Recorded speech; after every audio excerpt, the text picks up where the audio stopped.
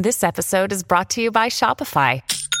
Forget the frustration of picking commerce platforms when you switch your business to Shopify, the global commerce platform that supercharges your selling wherever you sell. With Shopify, you'll harness the same intuitive features, trusted apps, and powerful analytics used by the world's leading brands. Sign up today for your $1 per month trial period at shopify.com/tech, all lowercase. That's shopify.com/tech.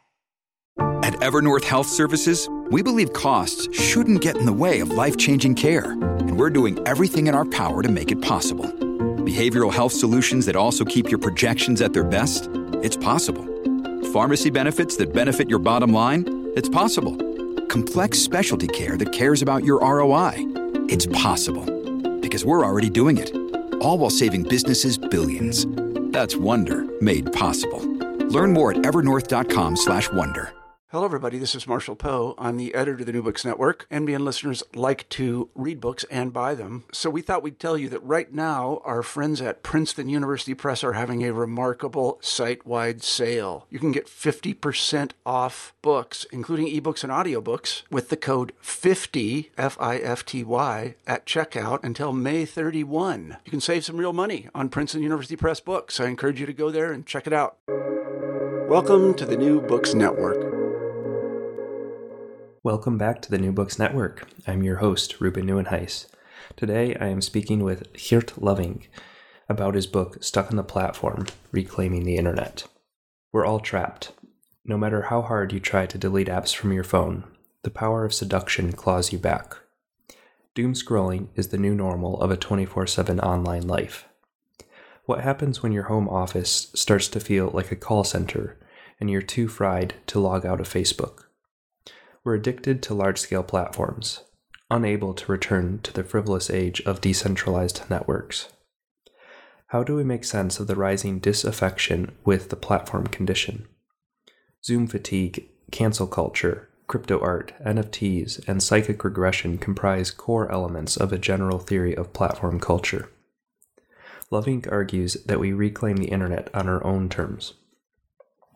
Stuck on the Platform is a relapse-resistant story about the rise of platform alternatives, built on a deep understanding of the digital slump. Geert Loving is a Dutch media theorist, internet critic, and author of Uncanny Networks, Dark Fiber, My First Recession, Zero Comments, Networks Without a Cause, Social Media Abyss, Organization After Social Media, and Sad by Design. In 2004, he founded the Institute of Network Cultures at the Amsterdam University of Applied Sciences. In December 2021, he was appointed Professor of Art and Network Cultures at the Art History Department, Faculty of Humanities, University of Amsterdam. Geert, welcome to the New Books Network. Hello, pleased to meet you. Yeah, well, to jump right in, can you briefly introduce yourself and talk about what are your interests, whether academic or activist? Yeah, my name is Geert Loving. I'm based in Amsterdam, the Netherlands, and I am a internet critic, media theorist, activist, and I'm leading here a small research center at the University of Applied Science, the Hogeschool van Amsterdam, called the Institute of Network Cultures, known on the web as networkcultures.org. And this is a small research unit. We are 3 or 4 people, but we've been going on for some time. And that's maybe is a special thing because I moved back to the Netherlands here from Australia in 2004 after I had done my PhD in Melbourne and worked in Brisbane. And I got this one-off opportunity to have my own research center. And yeah, I've been running it since then. And of course, the internet has changed tremendously over time, right? I've been into this topic for the last 30 years. So in the 90s, I was primarily unemployed, freelancer, a cultural worker in the field of, the arts and culture, NGOs, etc. Before I decided to do my PhD at the age of 42, a little bit late, but okay. In the 90s, there wasn't, anything possible in our field. The field simply didn't exist. So, I quickly caught up, and this is an applied science center. So it is very much in line with my ideas to combine, let's say, a radical critique of the technologies with the development of alternatives and the support of networks that work on these critiques and alternatives in different, quite specific fields. So I've never done anything general. I've always focused very much on very specific interventions, let's say. Focus on search engines, on social media critique, on crypto and blockchain, on ICT for development, or the development of the aesthetics and politics of online video, and so on, right? So we've been trying to develop this internet criticism as an embodied critique and practice that is able to really deliver online interventions. Great, yeah. Well, for this book, what made you want to write it, and who would you say your audience are? Yeah, this book, Stuck on the Platform, which came out in mid 2022, is a book that looks into this very strange period, which starts in late 19, and then, of course, runs into COVID. It's also the time, after Brexit and the late Trump period. It's also a period just before, the troubles we are in right now with the war in Ukraine and energy crisis, high inflation, and so on. So in my work, it's usually quite important to understand that internet culture is an integral part of, let's say, the era we are in. And so the internet develops very fast, is part of society now. It's an integral part of society. And so it is possible to make certain periodizations, right? So this book, Stuck on the Platform, really focuses on a period in which there's no let's say naive idea anymore about globalization and that the technology will bring any good, and there's a growing awareness that things have to change, but they can't. So and this is also the case for the internet itself. So the internet, once celebrated as an enabler of change, is now part of the problem. And in my book, I try to map this transition period of the last 3 years. Now, I have to say that this is volume number 7 in my ongoing studies, right? The first one came out in 2001. And so, this is number 7. And this number 7 is quite related and builds on the work I've done in the previous chronicle, because I call them chronicles of critical internet studies. The previous one is one that I'm very proud of, and that's Sad by Design. And the Sad by Design kind of introduces this element of regression, of stagnation, of course, also a period of Trump and Brexit and so on, which has had a major impact on the mental states of particularly young people. And I've been trying to map this, to understand this, what it means if you are, one, if your body and your phone are, becoming one, and you can't really escape these social media platforms anymore. Yeah, right. Well, and I'm sure most everyone listening to this podcast will have their own experiences of frustrations with the platforms they use. What would you say are some of your biggest concerns about platforms as they exist today? Well, it's just, of course, an unprecedented form of hypergrowth that creates monopolies that nobody asked for, nobody can control. They're not eligible. They're run by extremely arrogant, usually white male engineers that truly believe that that they are on the good side of things, while they are running vast machines of extraction and surveillance, and are absolutely on the evil side of things. So there, here we already see an enormous cognitive disconnect between people who believe that they do good, while objectively speaking, it's very, very clear, that they are extremely evil. So here we have the the dichotomy, the dialectics of the platform already, right? The platform that presents itself as a neutral enabler. Look, we only want to bring you together.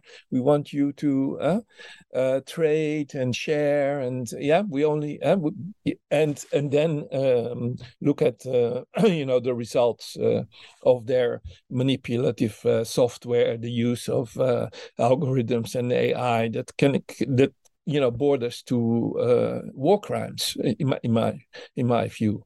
So these people will one day be in war crime courts because of their heavy involvement. And of course, we got a sense of that, for instance, with Cambridge Analytica and their support of Trump, right? But this is happening, of course, worldwide, on a worldwide scale.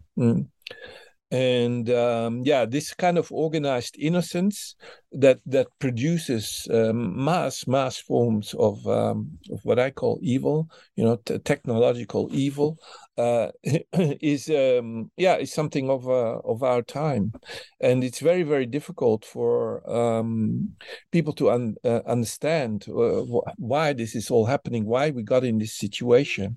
And then this is causing all these affects, right? Affects of literally of billions of people that get angry, frustrated, that get don't know. They're locked in. They can't leave the platform anymore, right? I'm not somebody who is accusing users, of their dependency. This is the last thing we need to do. It is not the user, that is to blame, and we should not call for users, to leave the platform. This has been proving a wrong, activist strategy. Of course, I've tried this for 10 years with many others. Our strategy didn't go anywhere, right? And so this is also we need to take that into account. The critique of platforms should not be focused on the users. Yeah, right. And I think that that comes across very clearly in your book. At one point, I really like how you put it. You say, many do not use the internet uses them. Yeah, also because people are no longer aware of its of its presence and its manipulative. Of course, it's very hard, why would ordinary people that are very busy running their daily lives, often in authoritarian neoliberal settings where they are very, very busy, to keep afloat, to stay alive, to run a business, do a job, have a family. And why would these people have a sophisticated understanding of how these black box technologies work and impact them? They cannot, and we should not blame them and think that they are the source of the problem because they are naive, not well informed, ignorant. No, this is really, really not the case. The technology is very sophisticated and has entered their daily lives on a subliminal level. And this is one of the problems. So we need to politicize a subliminal level, which is very hard. How do you do that, right? Because these are all, automated behaviors, repetitive movements, swiping, updating, checking, right? This is now an integral part of the lives of notably 5 billion people on this planet, right?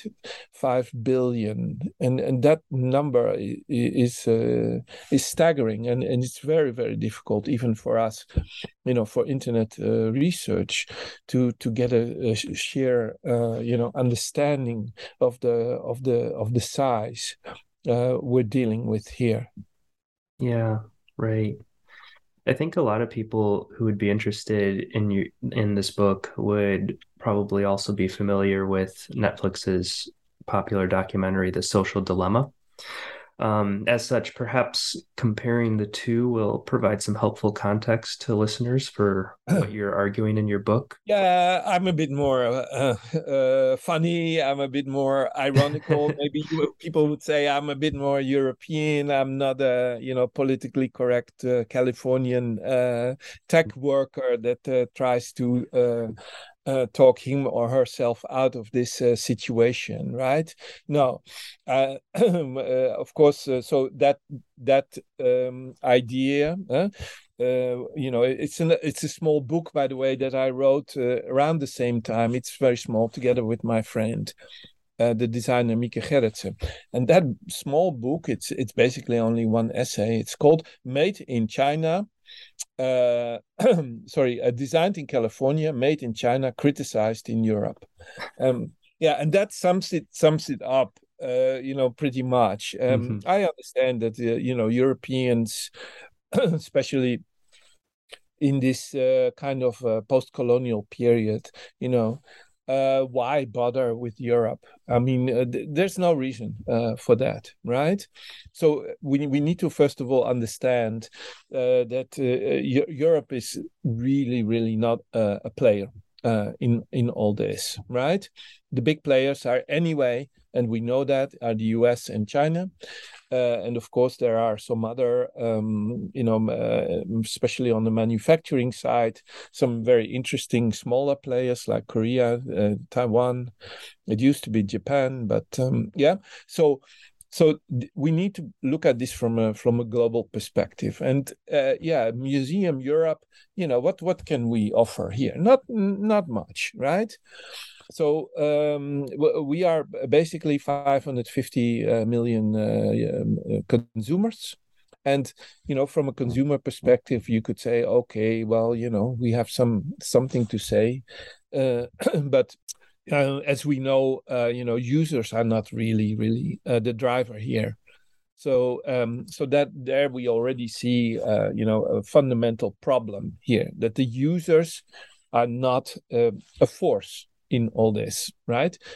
I believe that especially more and more, the further we progress into the 21st century, the more this is becoming a very, very harsh geopolitical and even a military conflict that we are talking about here, and the fight over the technology and the fight with technology, is an integral part of that. We're not talking about what users like or do not like.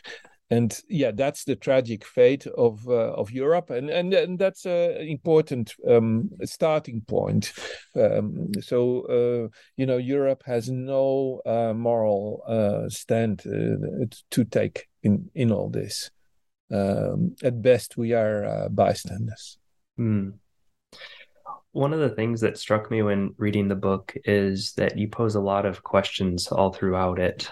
What would you say are some of the main questions you would want your readers to engage with? Yeah, how to gain awareness of technology while understanding that on a collective level, we still face, mass dependencies.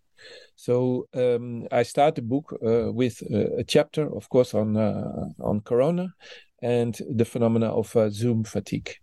The irony of our conversation, Ruben, of course, is that we are at the moment using Zoom to record this. So hopefully you are not yet tired, but okay. We all know what Zoom fatigue is, right? These technologies require an enormous mobilization of all our senses to be really, really present, right? The Zoom software requires of users to be some kind of super Buddhists or something like that, right? An ongoing hyper attention and awareness of others that are, looking. So we're visually engaged. We have to listen, and we're sometimes even asked to respond, right?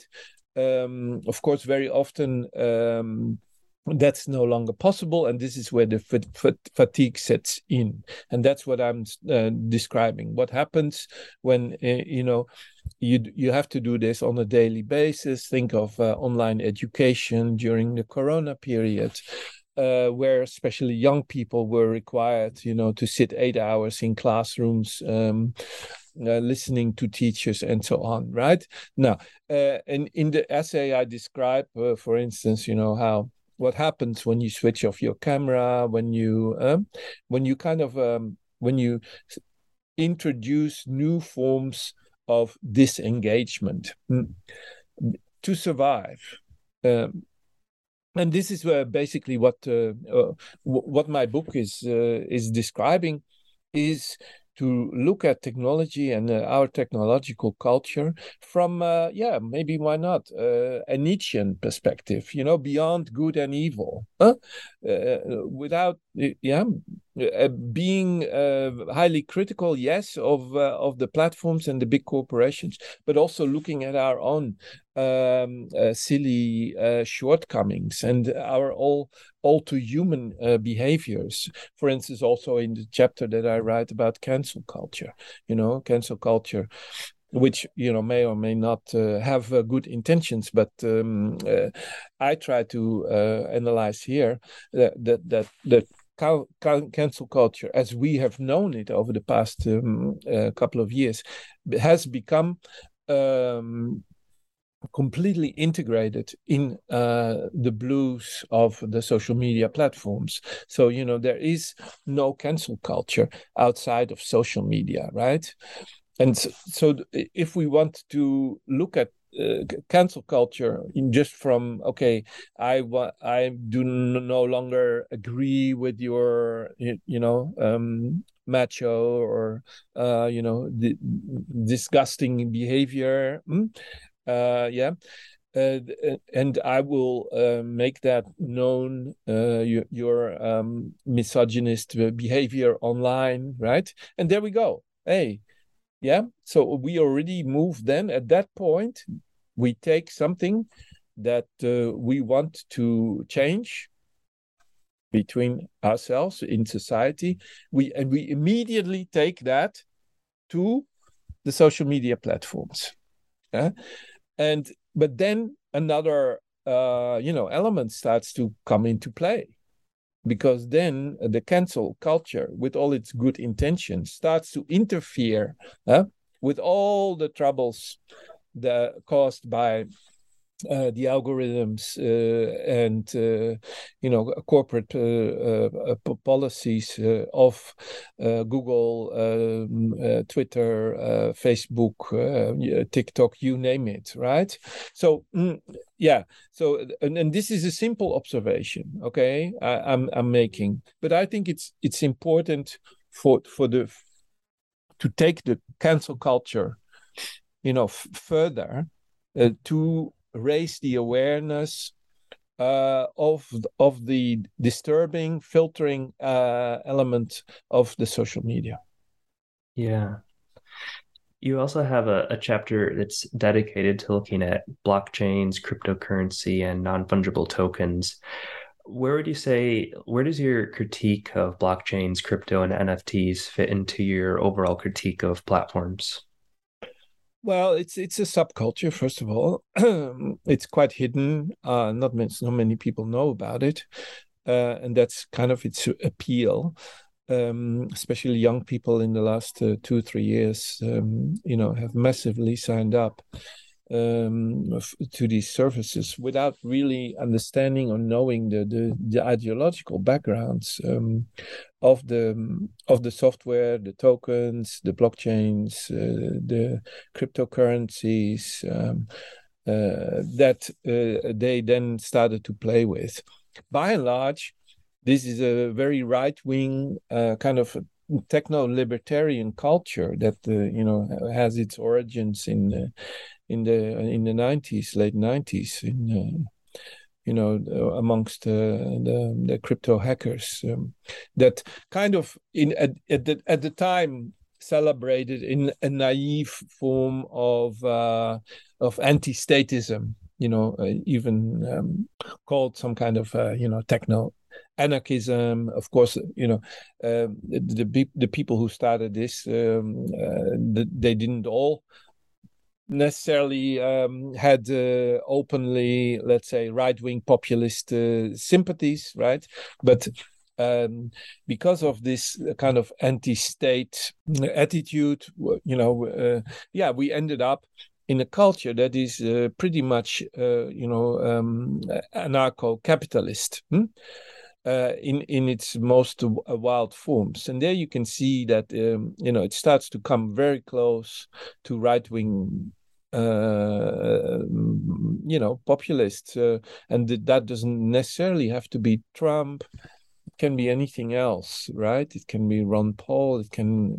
There's a whole specter of people who sympathize with the crypto ideology. And I want especially young people, to be more aware of this background and what and the implications of that ideology, which because these premises are then baked into code and then are performed, right? But then they start to be automated, they start to be implemented, and even more dangerous, they start to slip in the background because of the general tendency of these softwares code that turn into platforms to become very smooth, kind of subliminal things, right? Before you do a trade, you go to Ethereum, you have to do this, you have to get put something in a wallet. What is a wallet? Where is this wallet? Well, who's the owner of this, right?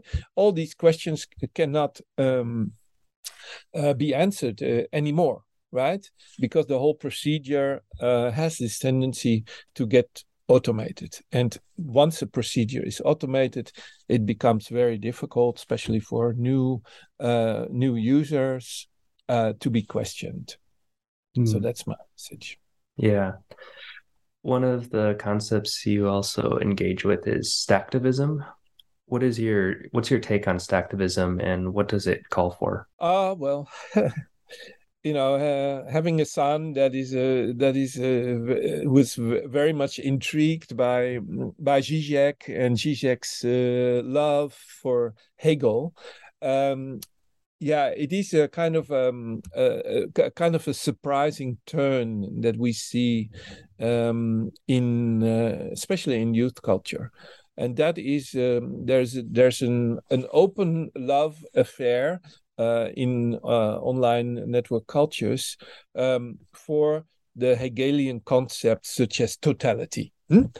And in the last years, I really asked myself, where is this coming from?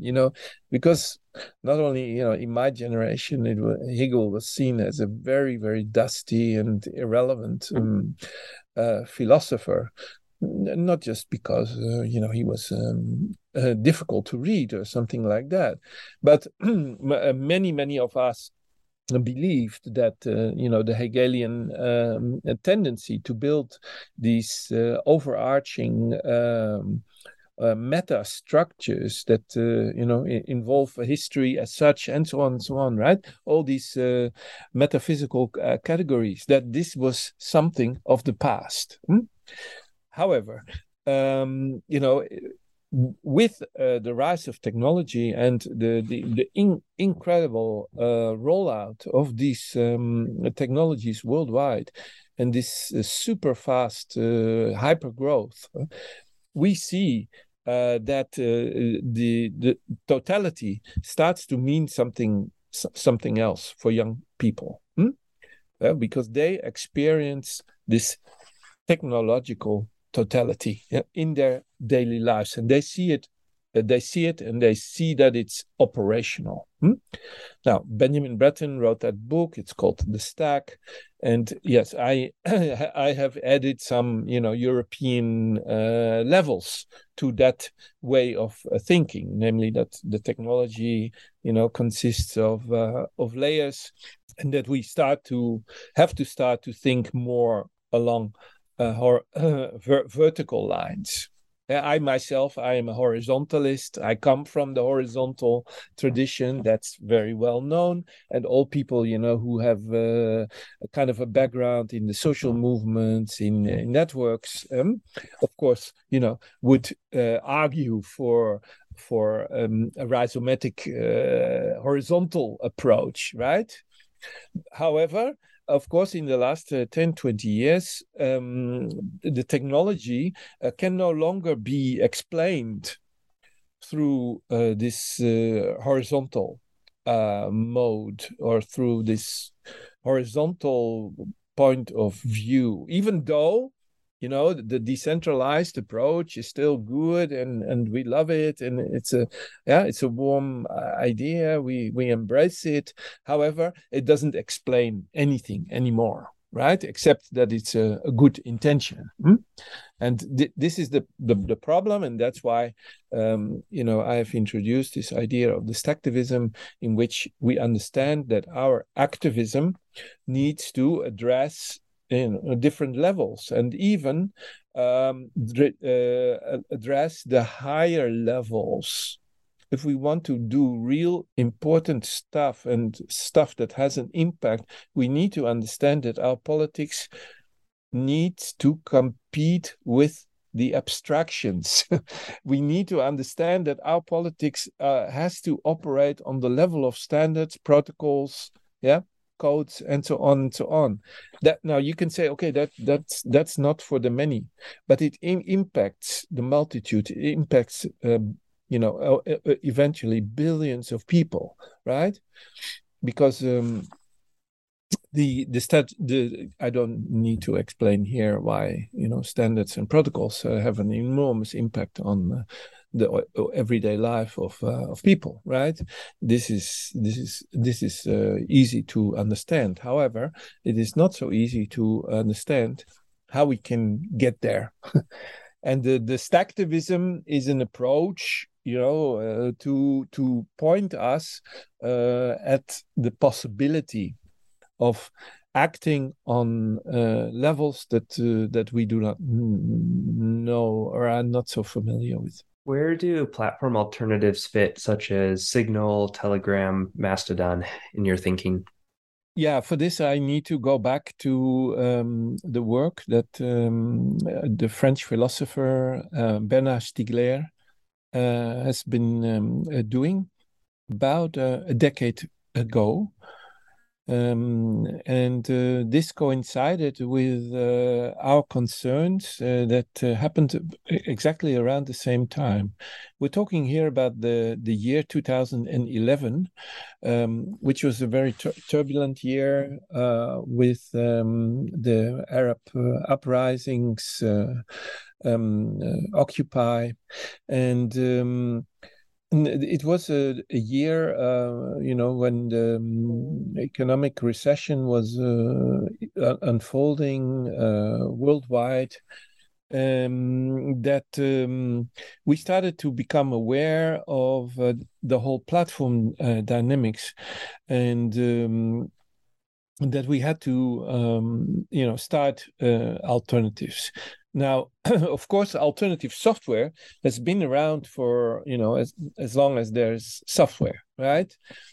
And of course, it had different names and different technologies. It used to be quite focused on, of course, open source and free software on Linux, etc. Right? So in the past, it was very much like an alternative software, browser, operating system, right? And also infrastructure on the server side. Now, around a decade ago, when we started to understand the dynamics of this unprecedented form of concentration of power and profits and infrastructure by the likes of Google, Amazon, etc.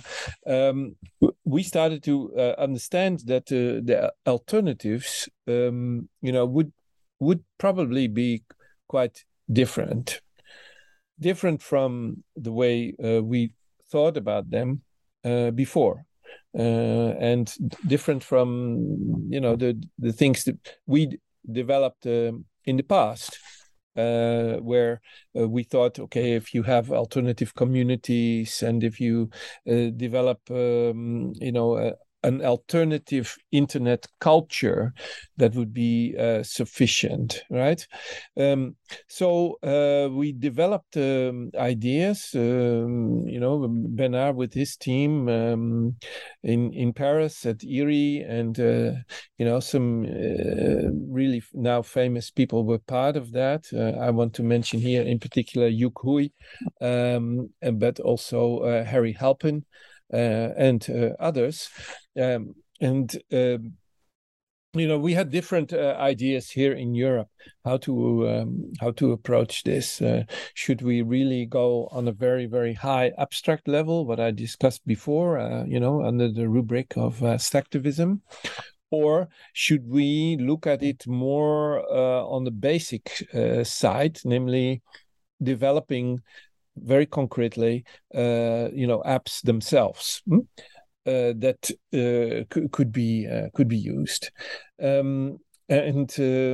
We had also a project, a community for that. It was called Unlike Us,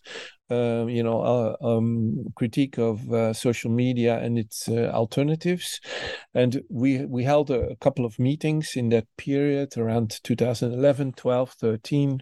And we saw that the development of these alternative apps was going to be, of utmost importance. However, to develop these apps, it turned out to be very, very difficult because, and this problem we encountered, of course, already before with the whole, usability of free software, which was packed with good ideas, but had disastrous graphic user interfaces that nobody understood, and even the insiders, were unable to use. So even the technologists themselves were not able to use their own apps. Yeah, it constantly broke down. They had to constantly fix it. This was not a technology for ordinary users. Now, with these alternative apps, we more or less in that period we run into the same problems there, and so it took a really, really long time, and it's only in the last maybe 2 or 3 years that we see that some alternatives start to become more successful, right? And so there's this incredible irony that the technology develops very fast, but for alternatives to develop, it takes a decade, right? But how is that possible, right? If you want to, because we are, dealing here with things that develop, literally with the speed of light, right? The speed of light, is our basic building material that we're talking about, right? Unprecedented forms of speed and scale. And the funny thing is that the alternatives, are very, very slow. And we haven't really been able to tackle this. So there are a lot of good intentions and some really, really interesting other models, but to roll them out, we haven't really figured that out. Until very, very recent, let's say. Okay, and then we can say, okay, what has happened in the last 2 years, basically since Corona? And there you mentioned a few of them that are becoming more successful, and a lot of people are looking at the encryption of a message app like Signal. I would also like to mention here DuckDuckGo as alternative to the Google search engine, and on every level we see that that there is progress made, but again, as I said, the progress is slow. Right. So overall, what type of change would you like to see? Why is platform regulation not enough? And I don't know if you want to talk about your 6-step 5-year roadmap. Yeah. Well, first of all, there are accelerationists, but there's also what we discussed in the circles of Bernard Stiegler. There's also collapsology, and collapsology is interesting in that sense that there's acceleration, yes, but there's also collapse. And what we see at the moment is that the two of them. They're creating an incredible amount of issues, and that on a planetary scale, we are now dealing what we call, with a stack of crises. And depending a little bit on where you are, it maybe the configuration of the stack of crises is a little bit different, but okay, let's mention a few of the elements here. Of course, climate change, flooding, droughts, etc. Right? Affect already billions of people, growing, social inequality and mass poverty. On an unprecedented scale, not just in the global South, but also, look at the United States. I don't want to comment on this, but it's very, very visible. There are, there's environmental and natural degradation. There's, there's in specific, cities. There's a crisis of housing and living. There's a breakdown of infrastructure and so on. Right. So this is the stack of crises, and the technology and the platform stagnation is only one of them.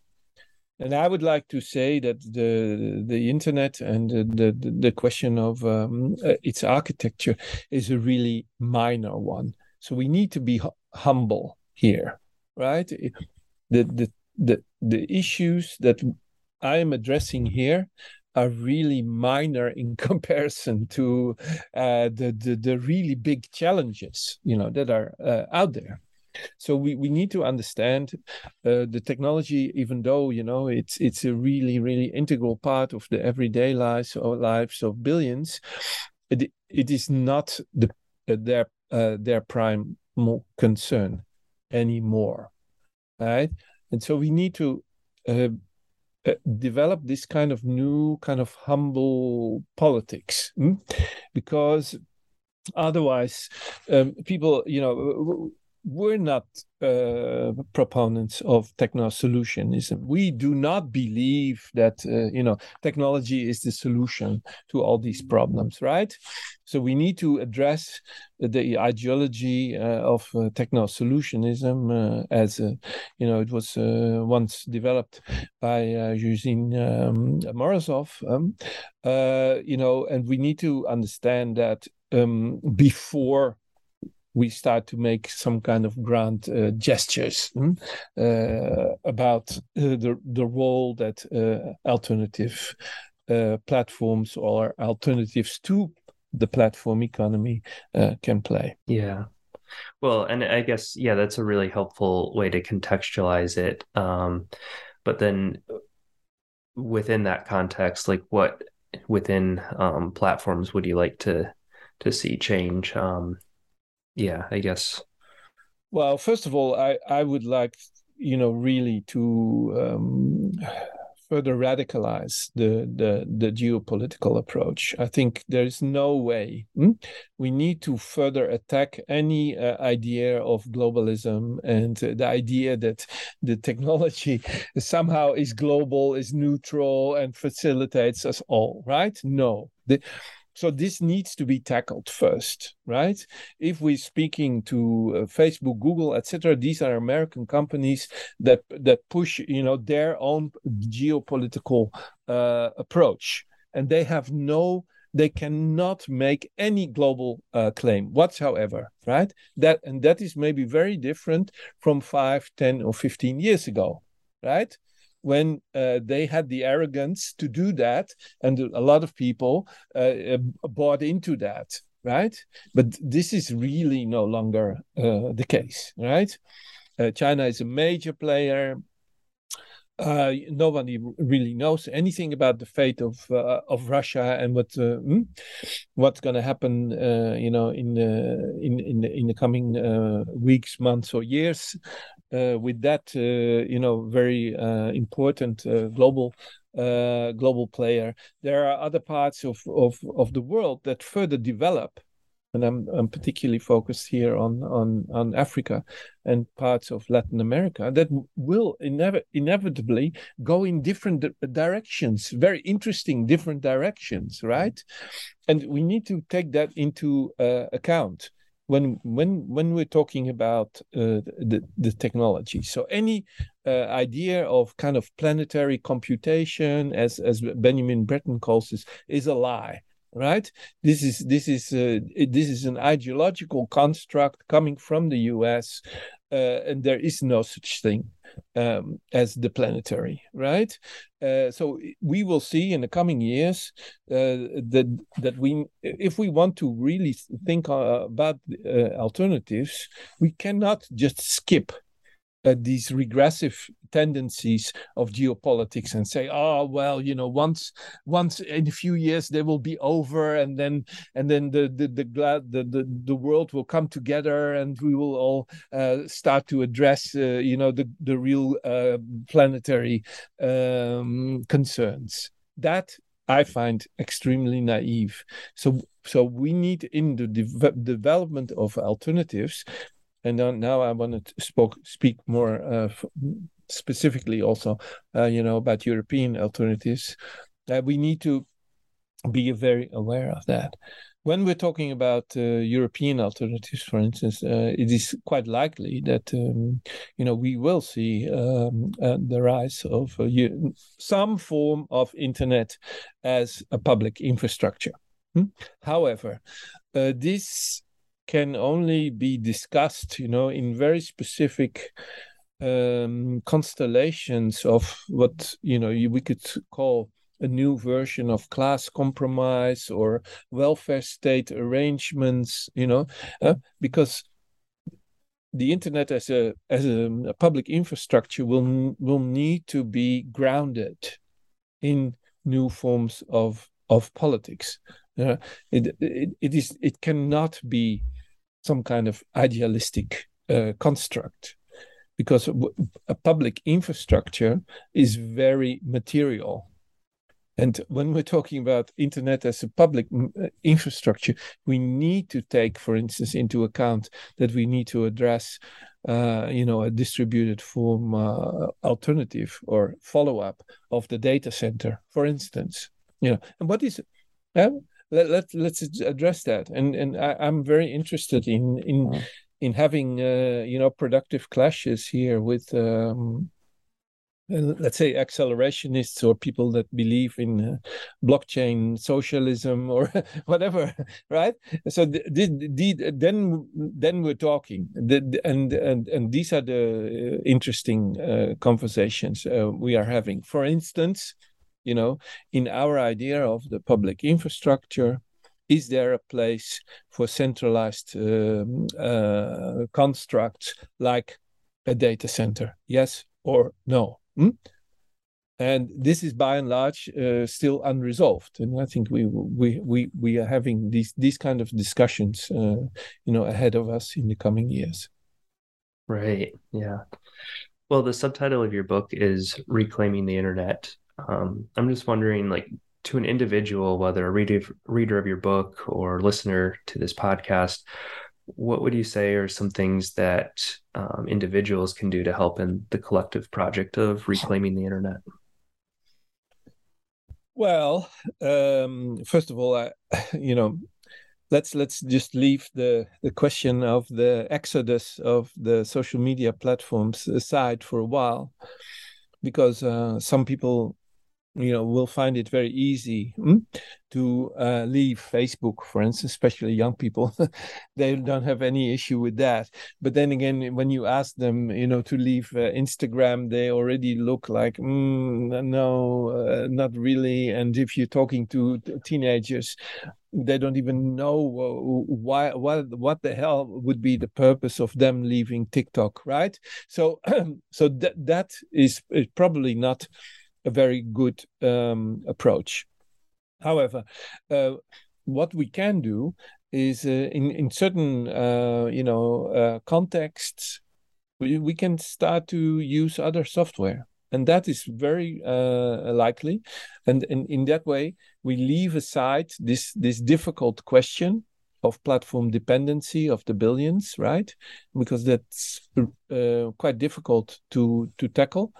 But we build up parallel alternatives, right? And this is what we start to see happening. We start to see happening a tremendous uptake of things like Signal, Telegram, and all sorts of neighboring similar alternatives, depending on the context you're talking about, and maybe also the region, right? Because sometimes software use and app use, as we know, it's highly depending on which country you are, what kind of professional or political context you operate in. So it's very, very difficult. That's why I'm reluctant here to make global claims for this, right?